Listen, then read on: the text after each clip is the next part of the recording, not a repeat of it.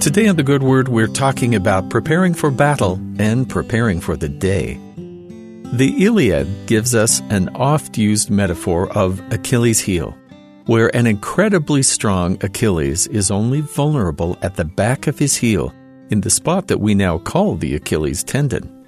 According to the myth, he was invincible everywhere else because his mother, Thetis, fearing for his fate as a warrior, dipped him in the water of the river Styx, the gateway to the underworld.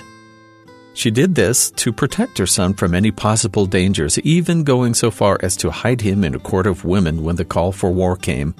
But Achilles could not escape the call for war. Her last act of preparation for his son was to equip him with shield and armor forged by Hephaestus, the god of the blacksmiths himself. She could only send her son off to war as protected as possible, leaving everything else up to the fates. When we leave in the morning to face our day, we're not likely to face the same kind of threats of violence and war that Achilles did, but we do prepare ourselves all the same. Our home is supposed to be a place of safety, where we can equip ourselves for the uncertainty that lies before us. It's not just physical preparation, but spiritual as well.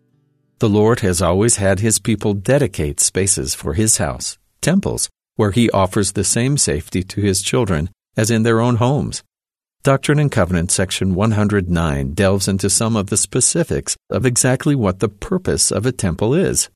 This is part of a dedicatory prayer for the temple, which reveals the reasons why the Lord is so eager to have His children come to His house. And we ask Thee, Holy Father, that Thy servants may go forth from this house armed with Thy power, and that Thy name may be upon them, and Thy glory be round about them, and Thine angels have charge over them.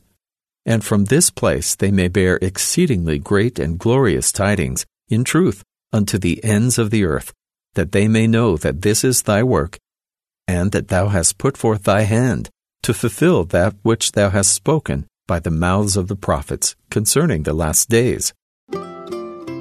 One of the main purposes of the temple is simply protection. Mortality, just by its nature, is going to be full of trials and danger that we may not be equipped for. The Lord is not going to send us out into a raging battle without providing something to keep us safe. It's our decision to accept that protection and our continuing faithfulness that determines if we keep it. But defense is only part of what's available to us from the Lord in His house. He also offers us power through His Spirit, allowing us to be part of the work that has been prophesied for the whole course of human history.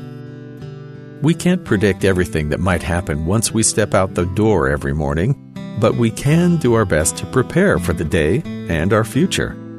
And while we grow closer to the Lord through many ways, He has always asked His children to return to the temple whenever possible. In our Father's house, we're protected and prepared for whatever fight the Lord would have us face. And that's the good word.